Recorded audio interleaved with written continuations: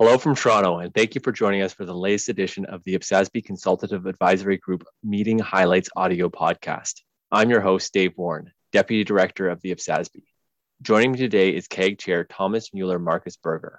Welcome, Thomas. Today, Thomas will discuss the CAG virtual meeting held on June 14th, 2021. Thanks, Dave. I'm pleased to provide a short reflection on the CAG meeting, which took place on June 14, 2021. The meeting agenda covered important topics related to the IPSASB's work program. After the program and technical director's report, the CAG moved to the first item on the technical agenda, which was natural resources. The CAG discussed three issues related to the project on natural resources: a general description of natural resources, the accounting implications for natural resources that do and do not meet the recognition criteria for an asset, and existence uncertainty. The general description of natural resources proposed requires a natural resource has the following attributes. It is a naturally occurring, so no human intervention. It remains in its natural state. And last but not least, it is a resource as described in the conceptual framework. The CAG was generally supportive, but were concerned how the boundaries would be identified between being natural or not. For example, the question was whether a forest planted 100 years ago is natural, as there was human intervention when it was planted. CAG members advised developing robust illustrative examples to clearly indicate what qualified as a natural resource in the consultation paper. CAG members further advised supporting these examples with an analysis of what guidance already exists in IPSAS, for example, the standard on agriculture, and what is within the scope of the consultation paper, and therefore the boundary between the guidance. For those resources that meet the general description of a natural resource and achieve the recognition criteria for an asset, CAG members advised those resources should be presented on the face of the financial statements.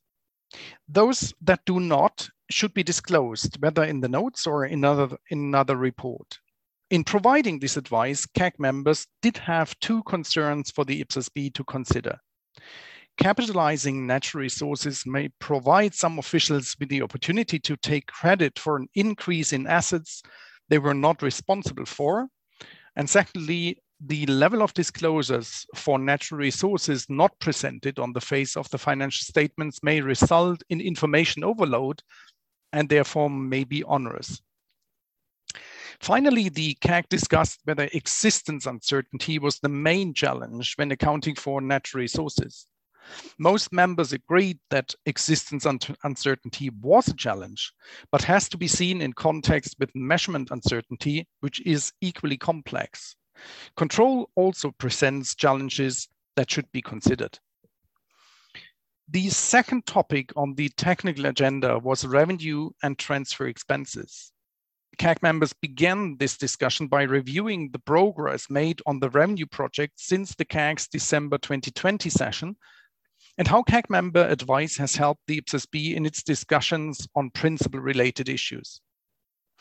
Members were happy to see their advice was helpful in moving the project forward.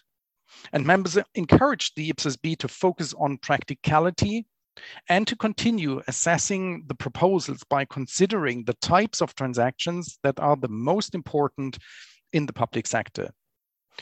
Discussions then shifted to the more technical issue where CAG members were presented the key constituent comments received on ED72 transfer expenses, most notably the distinction between transfer expenses with and without performance obligations.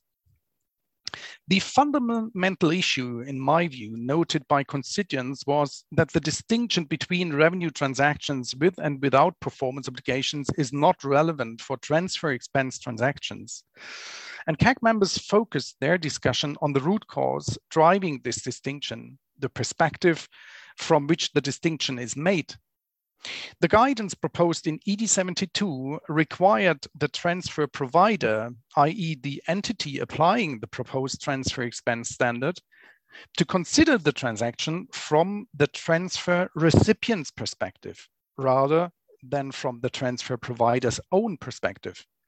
And since ED 72 provides guidance for transfer providers, changing the perspective, specifically to consider and evaluate the transaction and obligation from the transfer provider's perspective, was considered as a viable way forward. Coming out of this session, CAG members supported the change in perspective and agreed it is the root cause of the issue.